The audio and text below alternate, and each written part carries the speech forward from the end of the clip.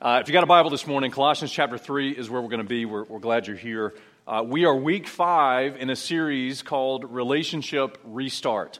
Relationship Restart. If you haven't been with us a couple of weeks ago when we started this, I want to just frame kind of why we're doing this series. We're teaching through Colossians expositionally. And man, don't we live in a tech-driven society? Listen, has everybody got their device on mute right now? Okay, so man, all of us are just, servant to this thing. This is our main means of communication for many of us, our mobile device, our tech. We do everything through this. Actually, it has become instrumental in our relationships, quite honestly.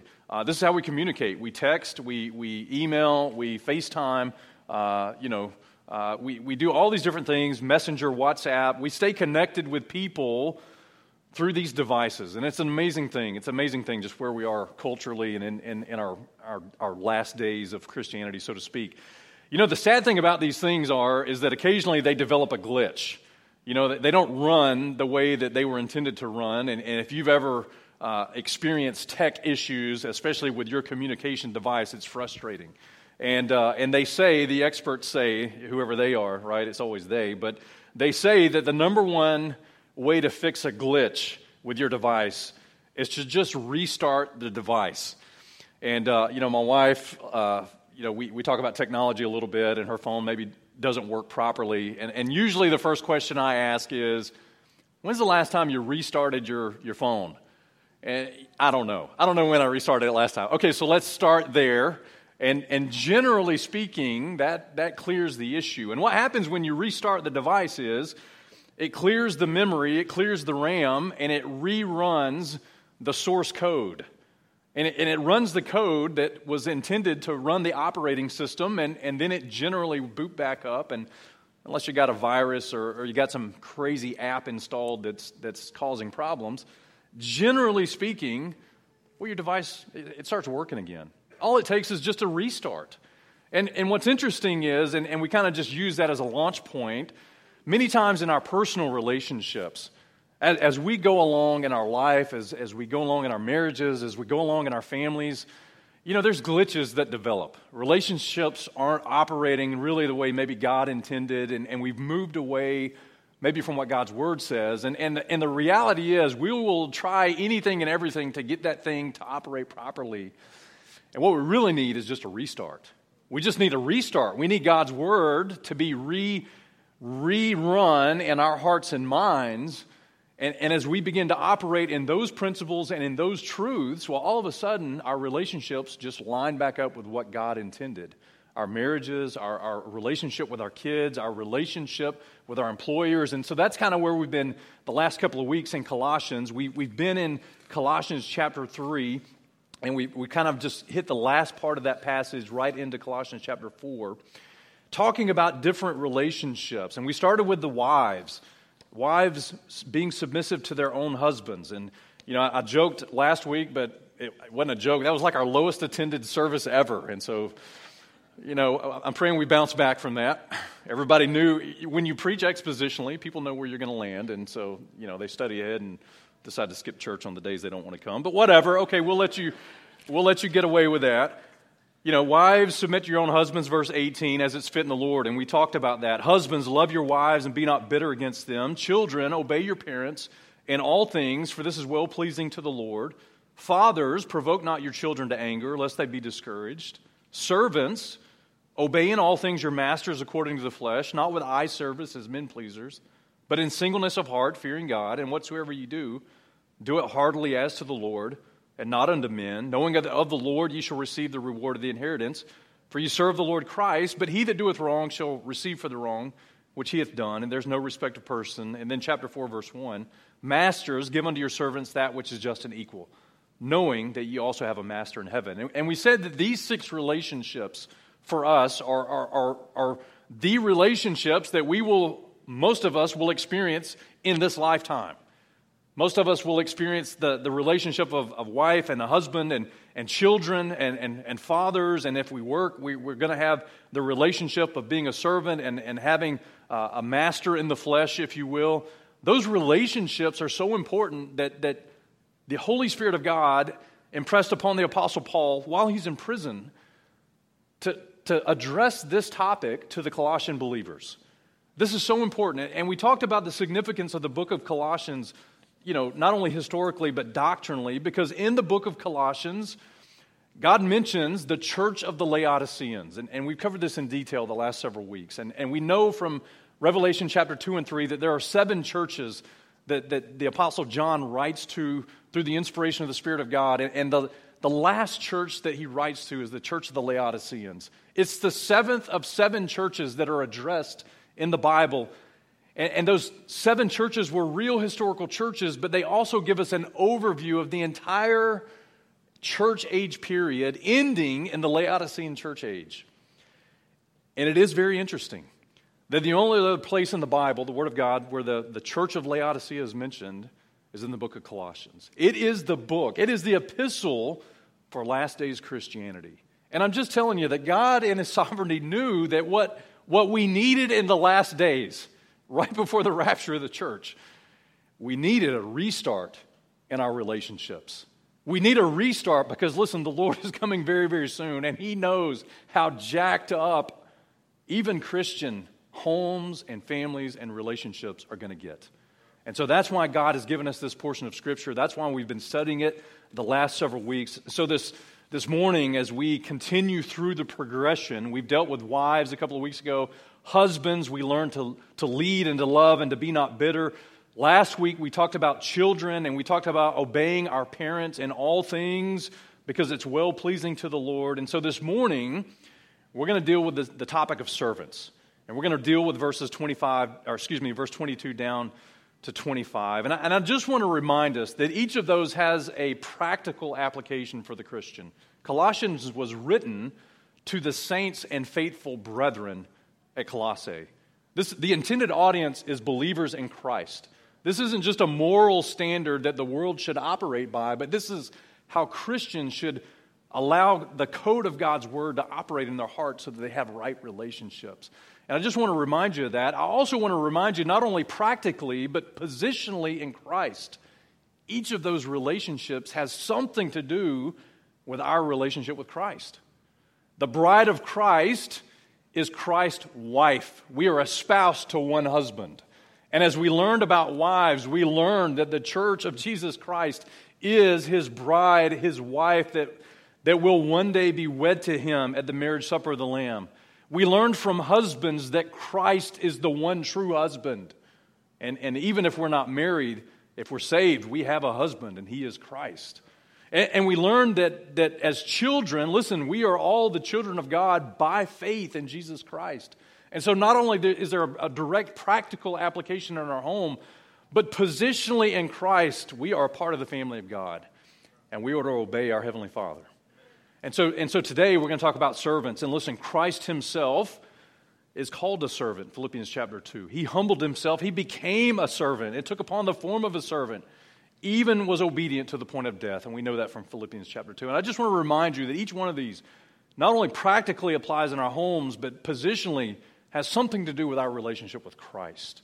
And so we can learn from that. And so let me pray, and then we'll get going. How's that sound? All right, let's pray. Father, we love You. Thank You again for the morning. Lord, as we sing, I'm just reminded we can trust in You, and we don't have to be soon shaken in anything. And I hope that really is our prayer and our thought and our stance. Father, that You are our firm foundation, that Your love for us and Your Word is our firm foundation, and that we are not shaken in these last days. We're not shaken in the midst of what is called a pandemic. We're not shaken with corruption. We're not shaken with persecution against the church. We're just not shaken. Lord, we're faithful because we believe that You are the firm foundation. And so, Lord, give us what we need today.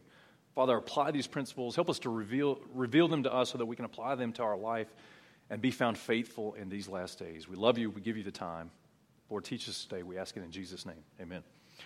Well, if you got your notes this morning, we've got just three simple points we'll work through. Number one, I want to talk about the person of servanthood. We're going to deal with verses 22 to 25. We're going to talk about servants this morning, obeying your masters according to the flesh in all things, not with eye service as men pleasers, but in singleness of heart, fearing God. We're going to talk about this thing of servants this morning. And so I want to just biblically define for us what a servant is biblically. And that is a broad topic in the Bible, honestly. We could spend a lot of time studying this out and running through all the verses. Servant in the Bible sometimes covers day laborers. They're called servants in the Bible. Again, in the context that we're going to apply it in our life, we're going to talk about our relationship to our employer or those that are in authority over us in the flesh.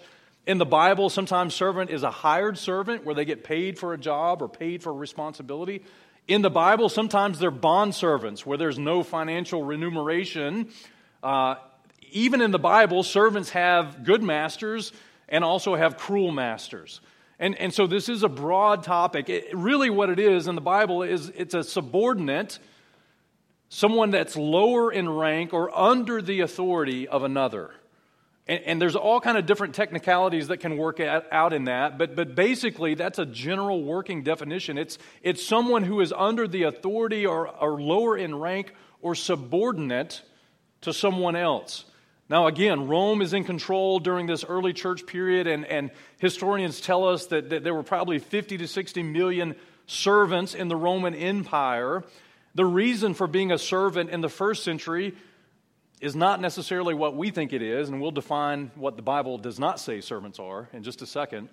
But listen, Rome was in control, and so listen, some people would have been servants because they lost a war. They lost a battle, and a victorious country would have taken control. A servant could have been a thief who couldn't pay a debt that was due back. A servant could have been an abandoned child who became servant in a family, and that family would have actually received him and even treated him as family, but he was considered a servant, many times treated well and as the family. A servant would have been somebody who had a debt and put himself in servanthood to pay off that debt. Anybody got bills in the house? Anybody got payments? And you put yourself in a position of servanthood to an employer or to a job to pay those debts so that you can be free from those debts or buy groceries, whatever you need.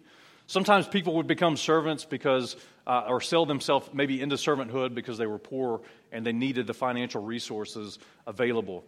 You know, and so it's important to understand what the Bible defines it as broadly, but it's also important to understand what the Bible doesn't define it as.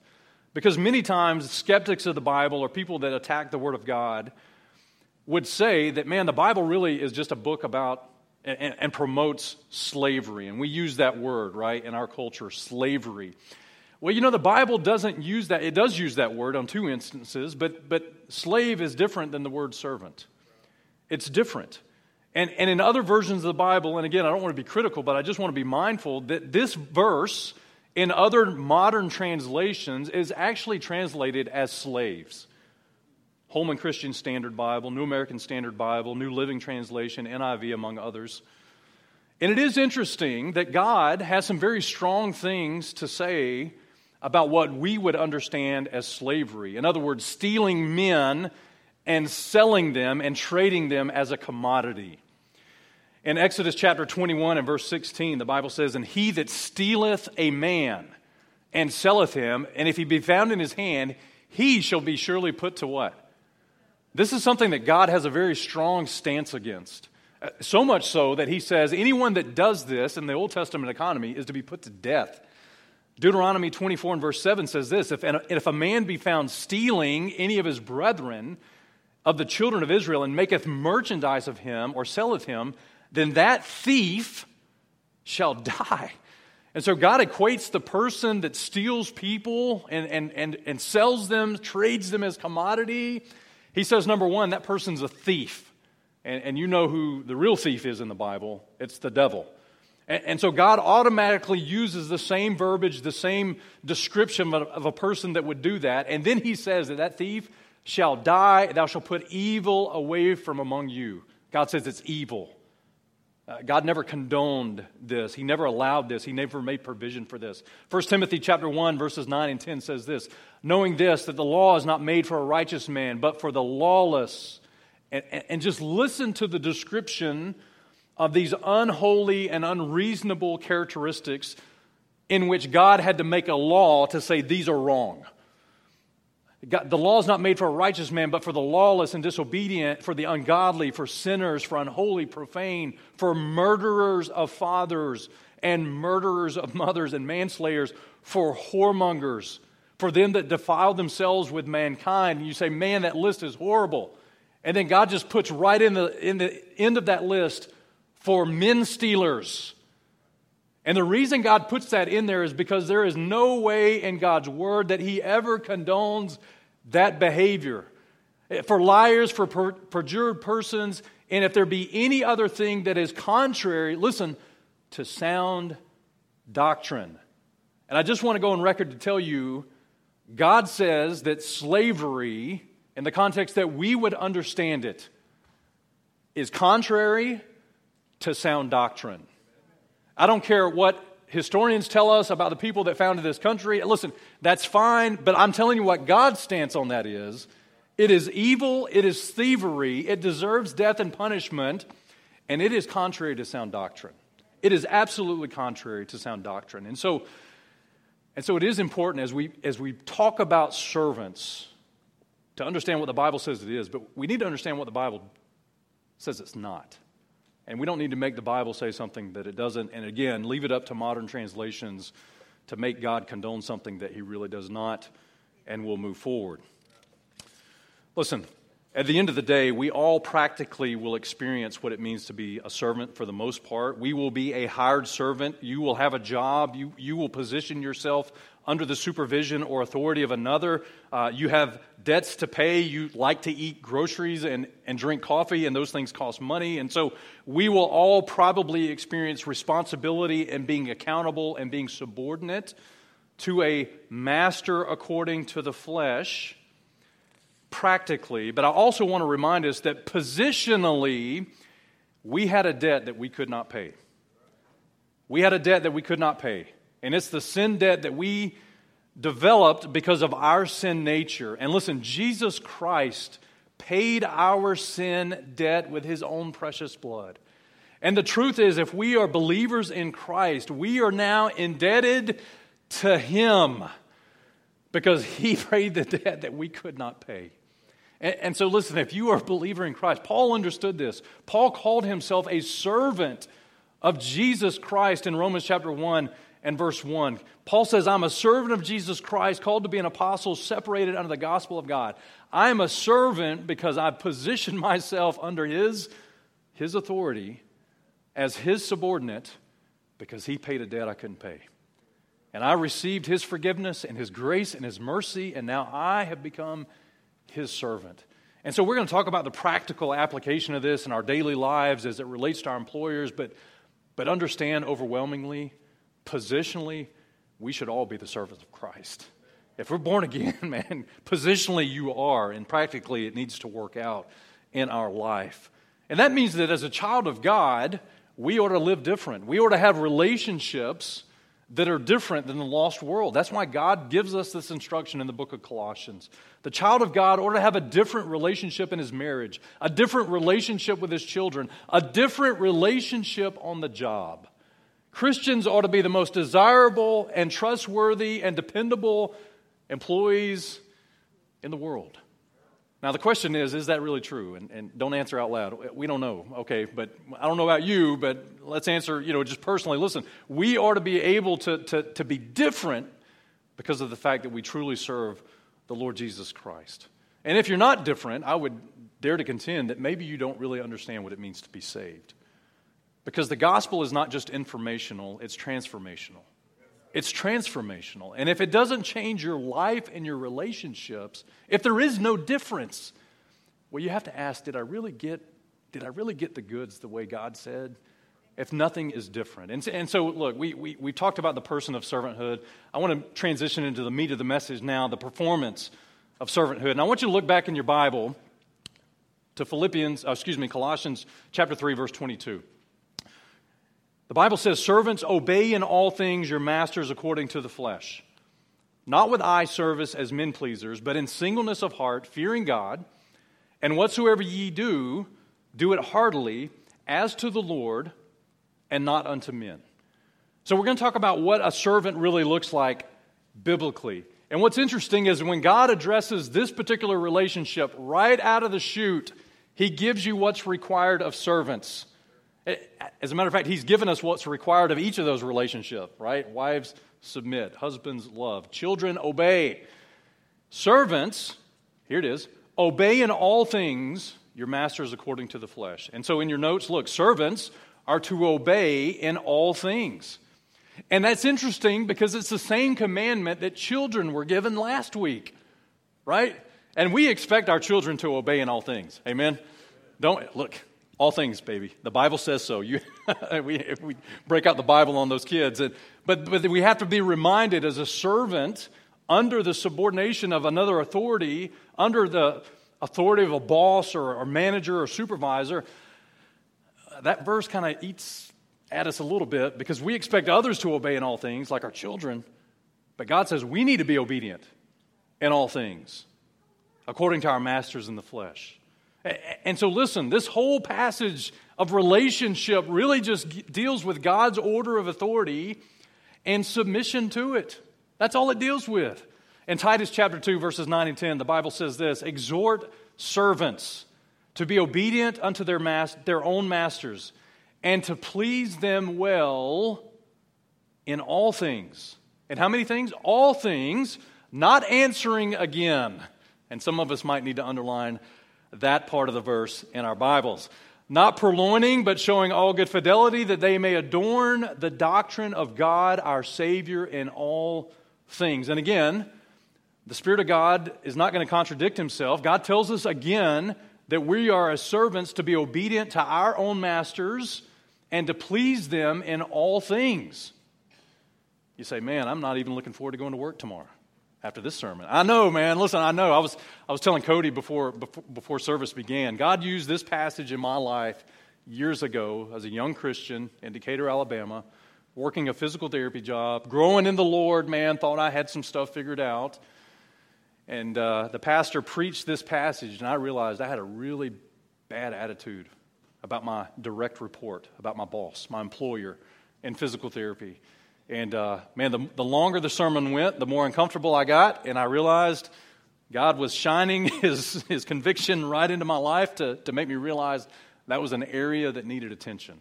I had a horrible attitude. I was a young Christian, a little zealous, thought I knew something, and the guy that I was working for, the company, actually went to the same church. And all of a sudden, man, I thought, well, I'm like way down the road, spiritually speaking. And this guy came to church, and he was a good guy, but I was like, man, I just don't see him doing all these other things.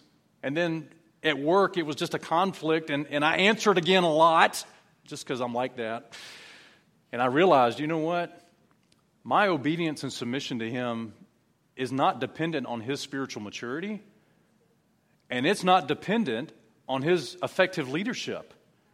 What it's dependent on is my submission to the Lord. And God got all over me in that message, man. And I did not want to go to work on Monday morning, but I did because I needed groceries.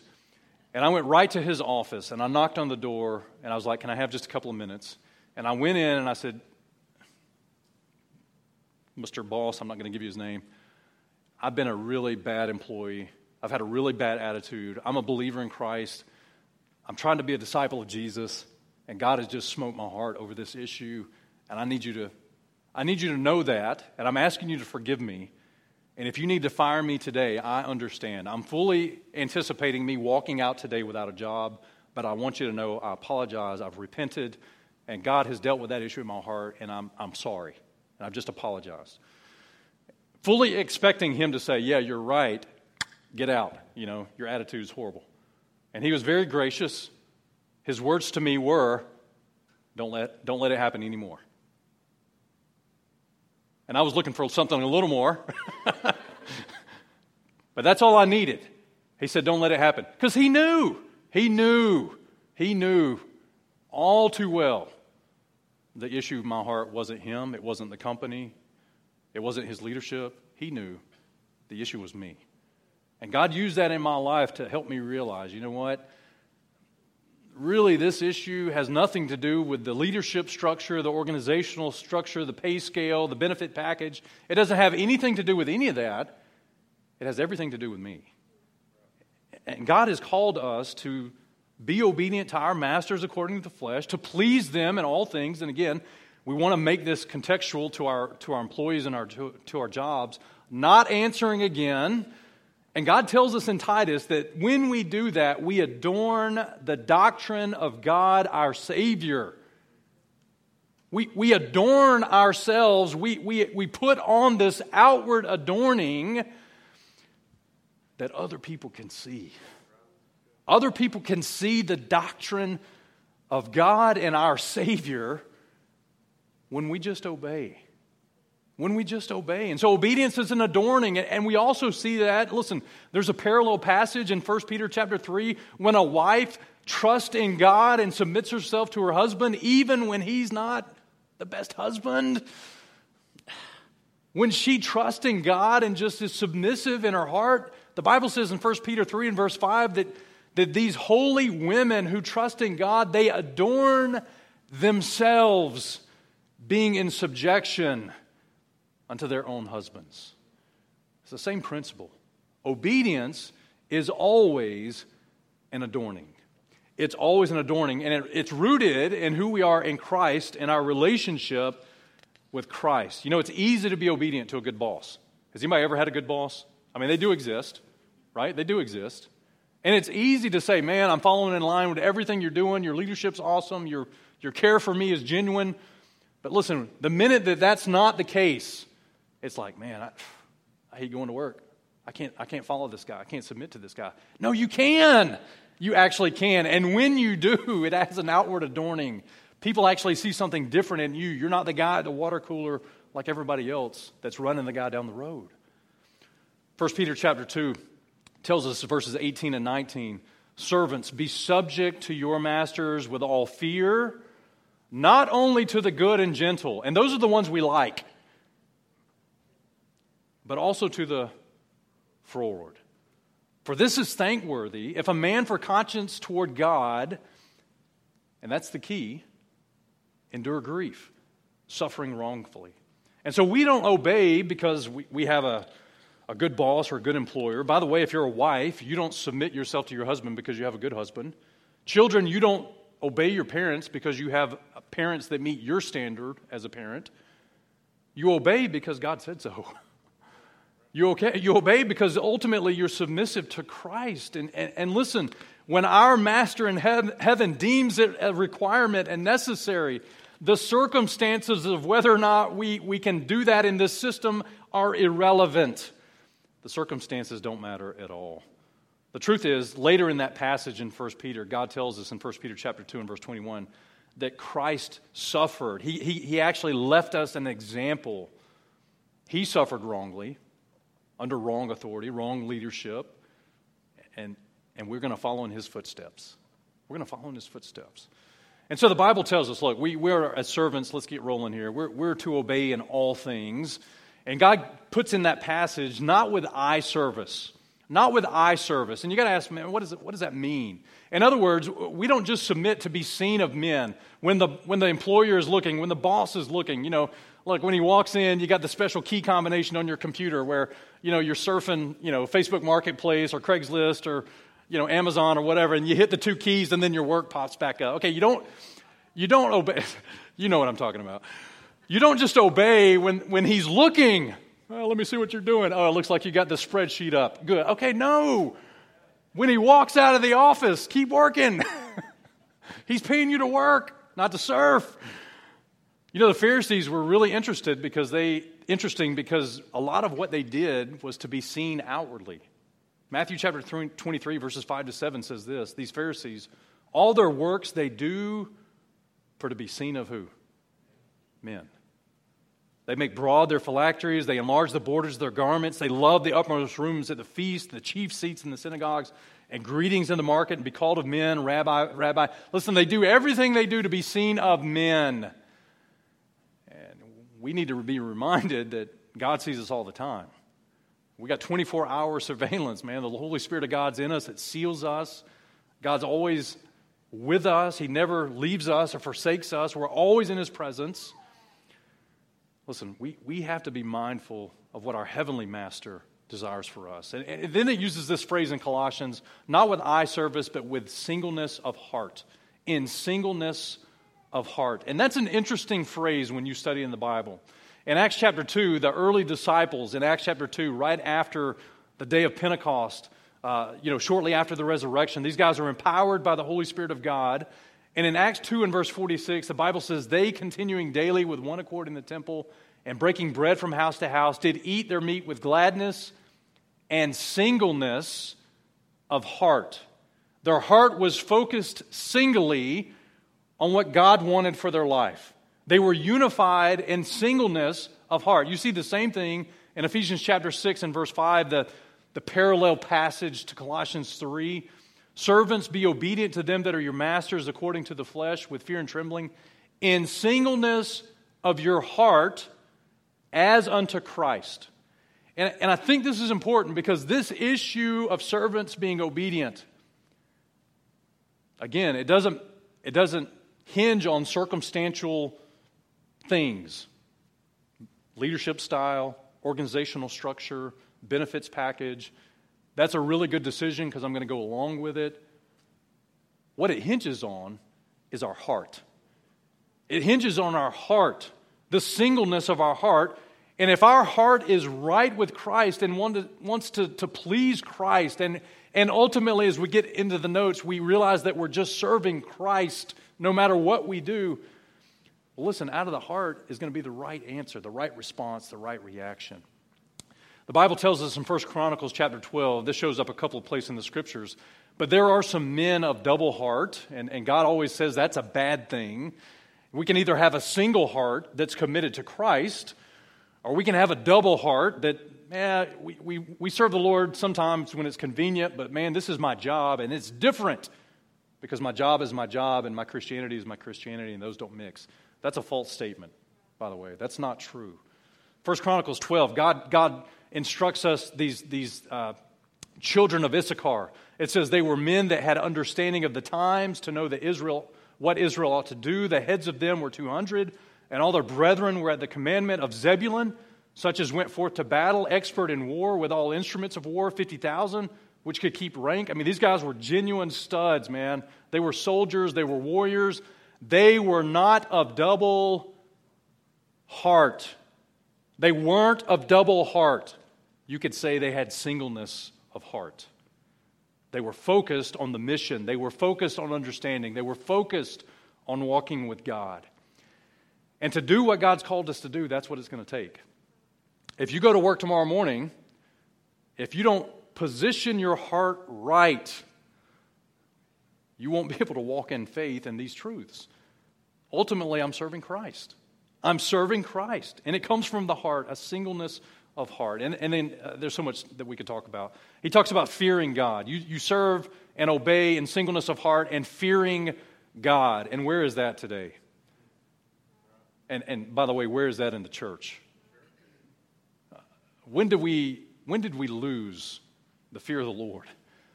When did we, Jesus is my homeboy. Okay, look, he's not your buddy. He's not your homeboy. He is God. And listen, a fear of the Lord is the beginning of wisdom. It's the beginning of knowledge. God tells us even in 2 Corinthians 7 and verse 1, look, when you understand God and His promises, you need to perfect holiness in the fear of God. Man, the fear of God ought to motivate the believer in Christ. You say, I don't fear the Lord. Maybe you should read the Bible.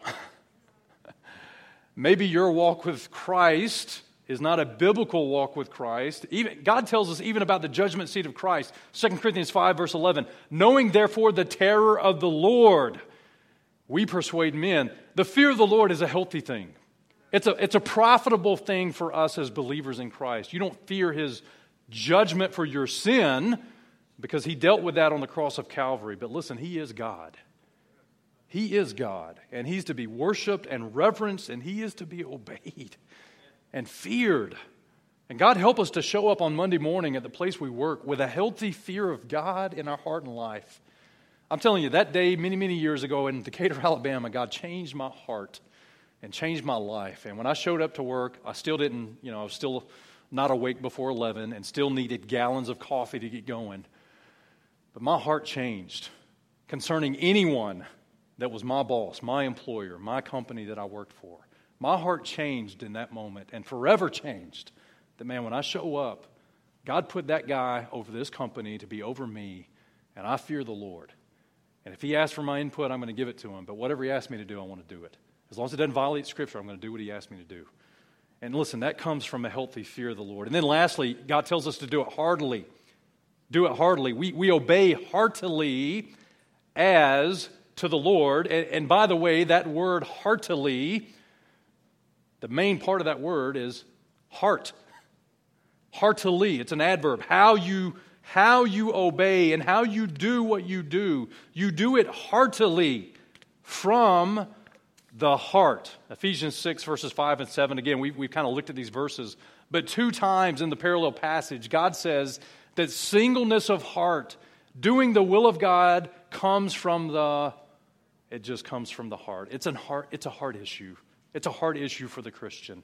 If we have a proper fear of the Lord, if we have a proper desire to be obedient to Him, ultimately, our heart will be right with Him, and it will manifest itself in our relationships with our wife, with our husband, with our children, and with our employer.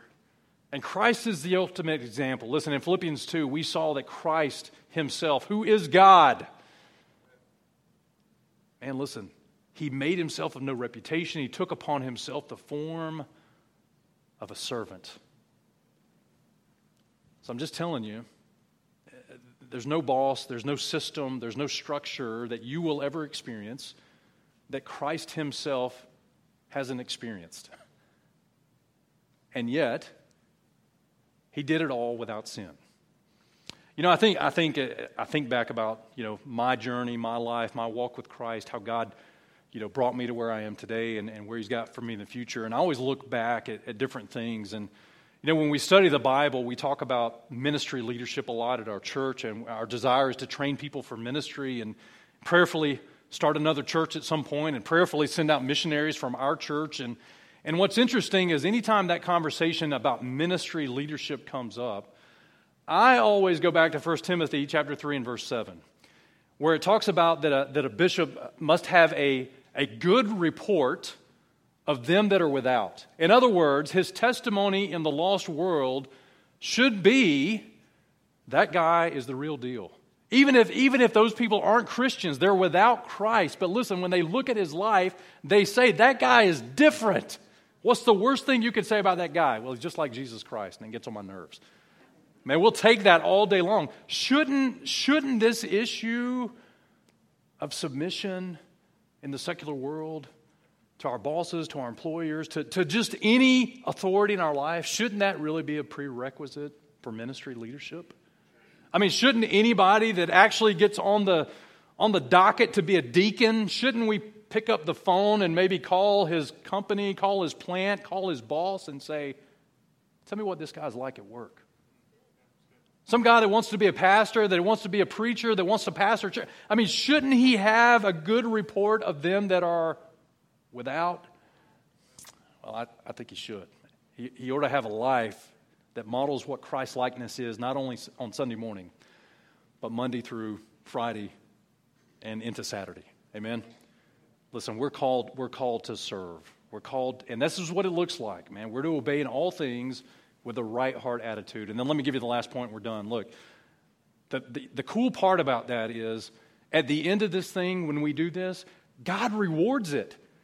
And He doesn't even have to do that. I mean, God just could require it for us, and that would be the end of the conversation. But God actually rewards this type of service, this type of obedience to Him, this type of submission to Him. And so lastly, we'll look at the prize of servanthood, the prize of servanthood. And we'll pick it up in verse 24, same chapter.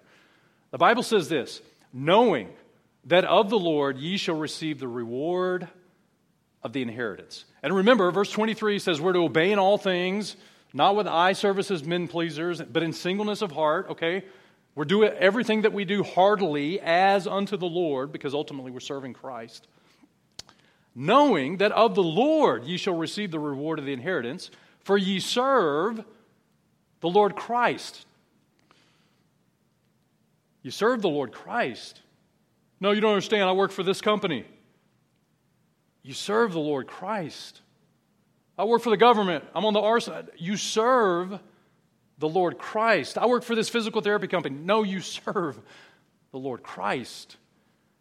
And God says that He is going to be the one that rewards us with the reward of the inheritance because ultimately we serve Him. We need to know that. Verse 24. Knowing that of the Lord ye shall receive the inheritance. Okay? And then He says in verse 25, but he that doeth wrong shall receive for the wrong which he hath done. And there's no respect of persons. There's no respect of persons with the Lord. Okay. So it is interesting to me that somehow this obedience to our masters according to the flesh is connected to the judgment seat of Christ somehow, some way. That our life lived out there in submission and subordination to God's authority in our life through management, through employers, that at the judgment seat of Christ, man, it's going to have some impact. It's going to have some real repercussions.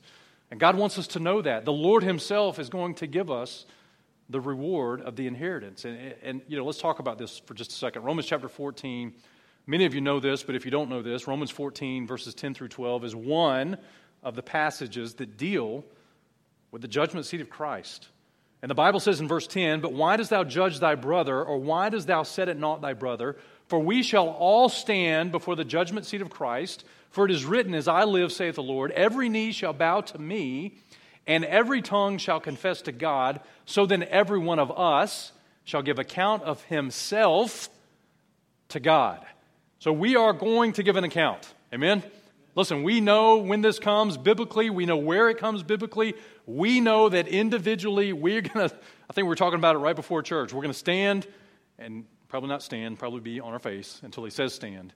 And we're going to give an account of our life. What God gave us, what did we do with that? And that will include the job that He gave you and how you handled your masters according to the flesh and how you handled your proficiency as serving as unto the Lord with whatever it is you're doing. And so from the notes, look, point number one, some will have the opportunity to receive reward. And that's a positive thing. Who doesn't want reward? Listen, when you go to work, you like the reward of being paid for your job, right? If you don't like that reward, we need you to put an application in at Community Fellowship Baptist Church, all right? If you don't like the reward of remuneration, if you just like to just work like a dog for nothing, we're interested. We're interested in hiring you. But in seriousness, look, some people at the judgment seat of Christ are going to receive a reward. And let me just tell you, your pension, your paycheck, your 401k, all of that pales in comparison to the reward at the judgment seat of Christ. It pales in comparison when our Master in heaven, Christ Himself, rewards those who have been faithful. 1 Corinthians chapter 3, verses 13 to 14. Every man's work shall be made manifest. For the day shall declare it, because it shall be revealed by fire. And the fire shall try every man's work of what sort it is. And if any man's work abide, which he hath built thereupon, he shall receive a reward. And listen, again, as a child of God in the workplace, you do your job. The work is the work of the ministry. But it runs parallel with the way that you do your work. In other words, you probably are not going to be a very proficient Christian in evangelism and discipleship and missions without also being a really good employee. Because those things kind of run parallel. And you're probably not going to be a really good employee on your job. And if you're a child of God, you ought to carry that over into ministry. You shouldn't be so proficient at your job that there's no time for ministry. No, every day is a day for ministry. That's the point that we're here for. And so listen, we're not working for the 401k or for the benefit package or for the bonuses that God's going to give us through an employer. We're working for this reward at the judgment seat of Christ. And how we labor and what we labor will be given an account. And so some people are going to receive a reward. But let me also tell you, listen, secondly, some people will receive for the wrong. Some people will receive for the wrong. And again, if we go back to 2 Corinthians 5 and verse 10, the Bible says that we're all going to appear before the judgment seat of Christ, that everyone may receive the things done in his body according to that he hath done, whether it be good or bad. And again, we deal with this all the time in our culture. Look, the end goal for Christianity is not just, hey, I made it to heaven. The end goal is Christ's glory, His kingdom glory. Listen, and we know from a proper understanding of Scripture, this judgment seat of Christ has implications in that millennial reign with Christ. If you suffer with Him, you'll reign with Him. And by default, if you don't suffer with Him, you won't reign with Him. And the reward of this inheritance of Christ's millennial kingdom, listen, it doesn't shake out good for everyone.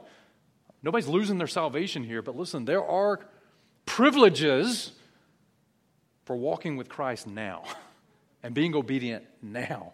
It plays out into the millennium, and there will be some people that will receive something at the judgment seat, but sadly, it will not be a good thing. It'll be for their wrong. 1 Corinthians 3 and verse 15, if any man's work shall be burned, he shall suffer loss, but he himself shall be saved, yet so as by fire. It is possible to live your Christianity out, and at the judgment seat of Christ, years and years and years of, quote, being a Christian, sadly be burned up right in front of our eyes. You say, man, that's a hard pill to swallow. Yeah. You know, Colossians has a couple of passages in it about being beguiled of our reward, being spoiled through philosophy, through vain deceit, through tradition. In other words, Colossians warns us that, listen, because this is the epistle for the Laodicean church, you need to understand that, man, the devil in this world system is against you getting any reward at the judgment seat of Christ. If it can't get your soul, it'll get your works. And God warns us in that book, be careful. Don't be beguiled. Don't let any man spoil you. Don't receive for the wrong. Live in such a way that it matters at the judgment seat of Christ. And then lastly, the truth is all are going to receive without any respect of person. All are going to receive at the judgment seat of Christ without any respect of person. Listen, God's not going to show any respect of any person. Well, I was the CEO of the organization. That's not really going to impress the Lord. Can I just tell you? It's not really going to impress Him. Well, I was the shift supervisor. Well, I was the manager. Listen, what's also not going to impress Him is, hey, man, I was the lowest man. I was the janitor. And the Lord's going to say, you know, I don't have any respect toward that either. The issue is not the position. It's not the responsibility. The issue is our heart. We can serve the Lord as a janitor and be right in the center of His will. We can serve Him faithfully. We can do everything God's called us to do right in that position. We can serve the Lord as a CEO and fulfill everything God intends for us. And listen, we can serve anywhere in between. We can serve anywhere in between. God's called us to be obedient. So listen, servants, we're to obey. And all of us need to do inventory in our heart and life and say, okay, who are the masters according to the flesh that I have? Who's my boss? Who's my direct report? Who's my CEO? Who's my company? Do I serve out of obedience from the heart? Or do I serve to get what I want to get? You know, when you really nail that issue of the heart down, man, our heart's so deceitful. It's wicked. We can't discern our own thoughts and intents. That's why the Word of God has to cut through and discern them for us. You can serve faithfully as an employer just to get what you want to get out of the company, out of life. That's not serving Christ. That's not serving Christ. Now, I'm not saying you don't rejoice in the reward. I'm just saying, at the end of the day, I'm going to do what I do because of Christ. I'm going to do what I do because of Christ. And then secondly, let's take the 30,000-foot view. Just like the Apostle Paul, we're all called to serve Christ. Amen? Listen, we had a debt that couldn't be paid. We accepted Christ as our Lord and Savior. If you've done that, listen, that makes us servants individually of Christ. Do we understand and obey Him with that same fervor? Do we obey Him with that same fervor? Are we really His servant? And when we stand to give an account, will He be able to look at us individually and say, well done, my good and faithful servant. Hey, here's what I gave you, and you just trusted me with it, and you used it for my glory and for my kingdom purposes. And maybe I didn't give you as much as that guy, but it didn't matter because you just walked in faith and you just trusted me and you pleased me with your life. I don't know about you, but that's what I want to hear. That's what I want to hear. It doesn't matter in the circumstances. I just want to please him. Amen. All right, let's pray. Father, we love you.